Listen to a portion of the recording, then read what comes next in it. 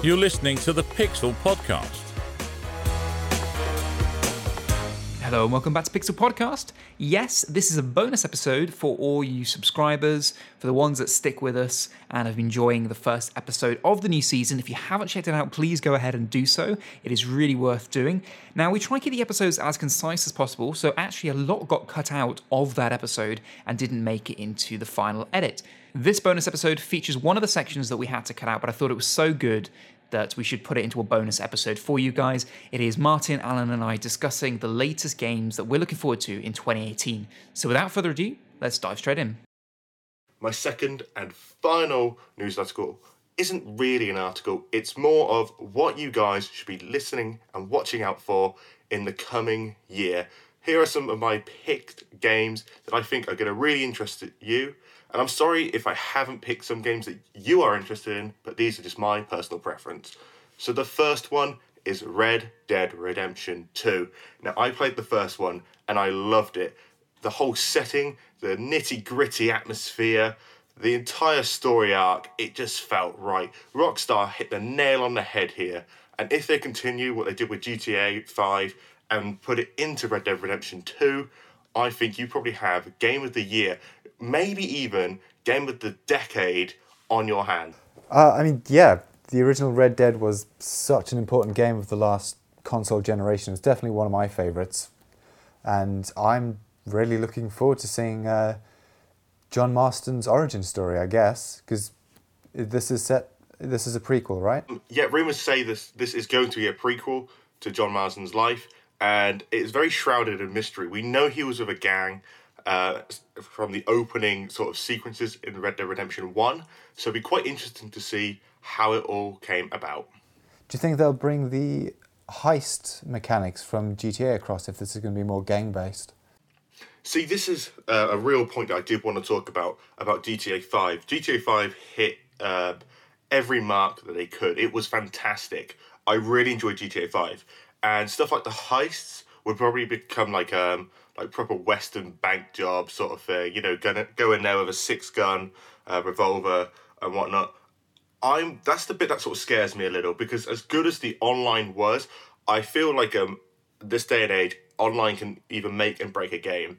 The one criticism that I did have with Red Dead Redemption 1 was that the amount of times I got kicked out of my posse due to connection problems, and it just really sucked. And sometimes you get stuck on little stupid things, and it would just really did annoy me. However, if they can fix the bugs, and they can fix the connection issues, and if they do incorporate some of GTA 5's features into Red Dead Redemption 2, then I think it would be all set. Okay, the second game I want to talk about is Kingdom Hearts 3. Now, I know that Ben's probably having a massive sigh off his microphone because I have talked about this game to death to him. I'll have a sigh on the microphone, it's fine, you know. I just didn't know you'd be that brave, you see. Yes, I'm very excited because it's been 12 years, almost a dozen spin-off games, as well as an entire console generation without a third full Kingdom Hearts game. But however, that is all set to stop, as this summer, presumably, we will get Kingdom Hearts 3. Now, I've been down this road before, so I'm not going to hype it too much this time, but I am excited. I love the Kingdom Hearts series. I love what it stands for. It's very child-friendly. It just gives you that nice, warm, glowing feeling constantly every time I play the game. So I've never touched any of the Kingdom Hearts games. What is Kingdom Hearts 3? What is it about? What are we getting? So, to talk about Kingdom Hearts 3, we're going to have to do a real quick introduction into the last games. Now, here we go. So pretty much you play as a guy called Sora who's going out after the Heartless, which are destroying Disney worlds and collecting people's hearts. You team up with Donald Duck and Goofy on a quest to defeat the Heartless.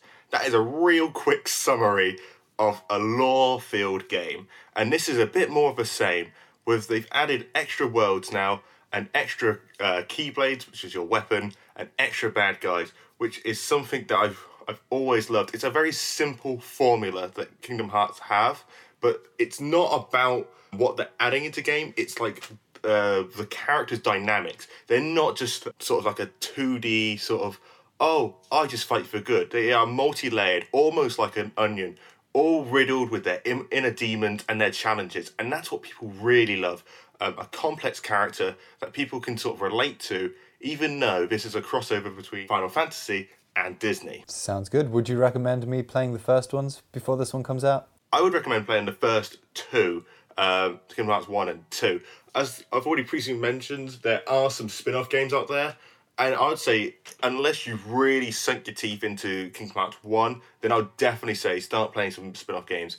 However, that would take you hours to complete. And I think by the time you finish that, maybe Kingdom Hearts 3 would have rolled round. However, Alan, if you really are desperate after I've talked about this, last year they released Kingdom Hearts in HD, which is all the core games in there, including some of the spin-offs. So if you really thought, I really want to play Kingdom Hearts 3, I've seen the trailers now, I've seen the reviews, if this is now released, I really want to play it, I would definitely get the Kingdom Hearts final remix version, and then go from there. Play them games first, because by the time you play Kingdom Hearts 3, you would go straight into it, you'd have no clue what is going on.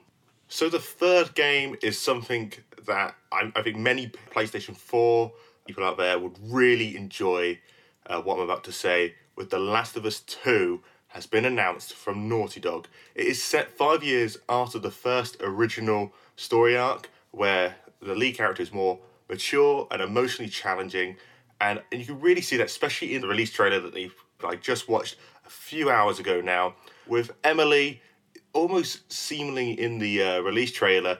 She's in this cave, and she's been captured by these sort of no-name bad guys, and it looks like she's about to be hung.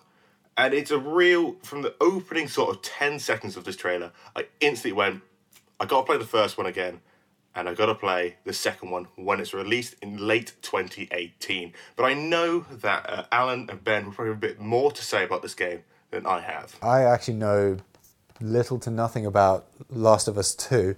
A few months ago I played the first one, and I loved it. It was, yeah, like you said, a really mature adult story that wasn't really like anything else I was playing at the time.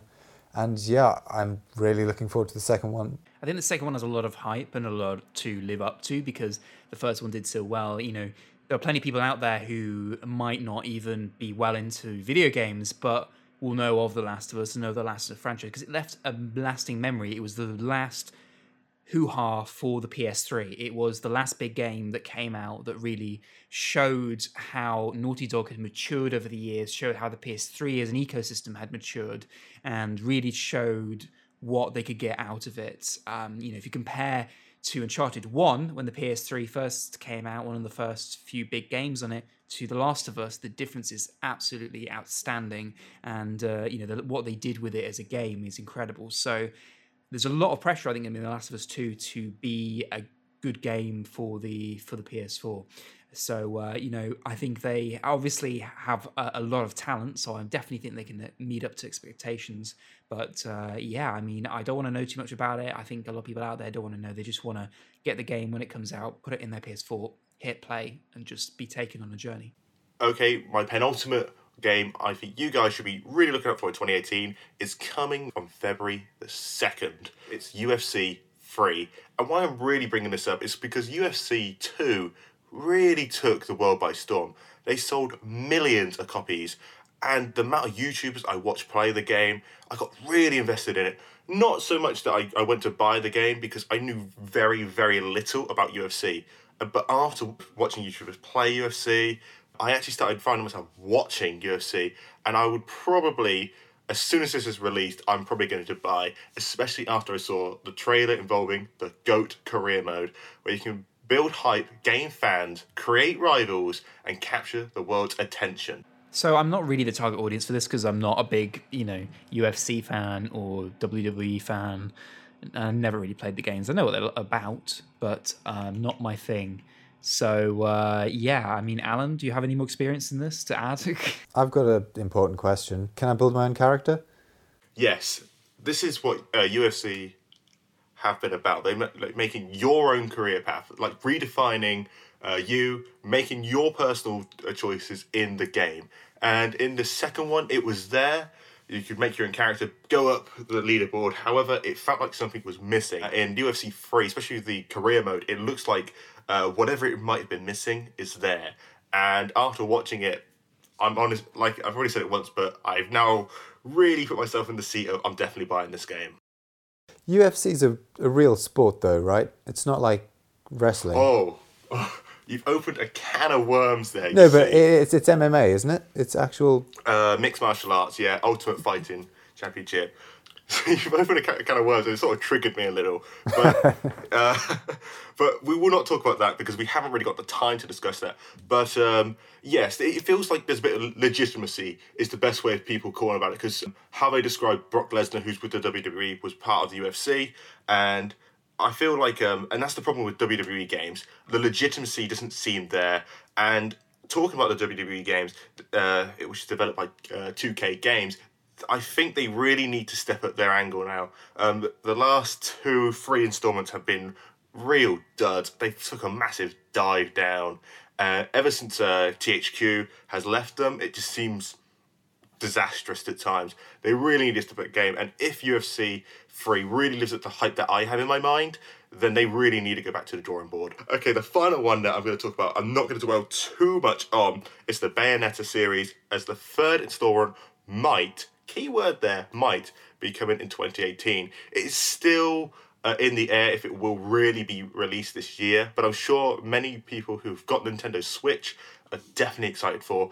And I feel like it's the age-old story that Ben and I have already covered on Pixel Podcast and other formats, that Nintendo do need another flagship franchise, because they can constantly go back to like Link, Mario, and Metroid. You know the story, you know the score. So I really would like to see this become more of a fleshed out franchise, and I actually do not want to see the downfall. I actually want this to be quite the opposite. I want this to be another game that people say, this is where Nintendo Switch went from the fourth gear to the top gear. Now, I know Alan really wants to dive in on this because I know how Alan feels about this kind of thing. But I just want to say, because a lot has happened since the last sort of Pixel podcast and since the last series and everything else. And my thoughts on Nintendo have changed quite a bit because Nintendo, I think, have really pulled things out of the bag. The Switch is doing really well. I'm really pleased for it. They are actually doing new and interesting things with the characters that they have. They're not just bringing out another Mario Kart, and although they are bringing out Mario Kart, or they have done, but they are also doing new things with Mario, like some of the games they have brought out, and they are bringing out and have brought out newer and interesting ideas to the Switch. There are the typical Nintendo games where you pretend to milk a cow and all these kind of things that is very Japanese, and they are doing other interesting things. So yeah, I think they've really changed things around. The popularity of Switch really sells that, and yeah, I mean Bayonetta 3, bring it on. I think it's another gold shining jewel that they've got to add to their ever-growing crown at the moment. I'm really sorry, but I'm going to keep Alan on pause here, and then I'm going to let him let loose. Well, the games that you're on about, one that really just stuck to my mind when you were talking then, Ben, was the new Legend of Zelda game, because it almost felt like Nintendo said, we really need to get our mature audiences back, and the amount of people who came to buy a Nintendo Switch just for the new Legend of Zelda game was incredible.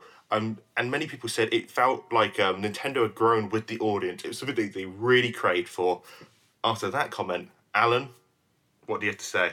I'm going to agree with Ben, actually. I think Nintendo have been making a lot of good choices with their games. I don't think they are in desperate need for a new flagship product. I think a lot of the people who are excited for Bayonetta are probably looking forward to this, but Nintendo have come out with plenty of new great games like Splatoon and ARMS. Yeah, I mean, what we can definitely be sure of is that Nintendo are on a good path at the moment. They are doing some great things. They've got a really bright future with the Nintendo Switch, and I think it's exciting to see what's coming next, what's going to be the next big thing for them. So I would give Nintendo full props that they really are making a much bigger impact than they did with the Wii U, and especially with their move towards the smartphone market, bringing, the Mario Kart franchise, which has been announced very recently, over to the smartphones to complement their Super Mario Brothers and the Animal Crossing games. I think it's a really bright future. What do you get when you cross a joke with a rhetorical question?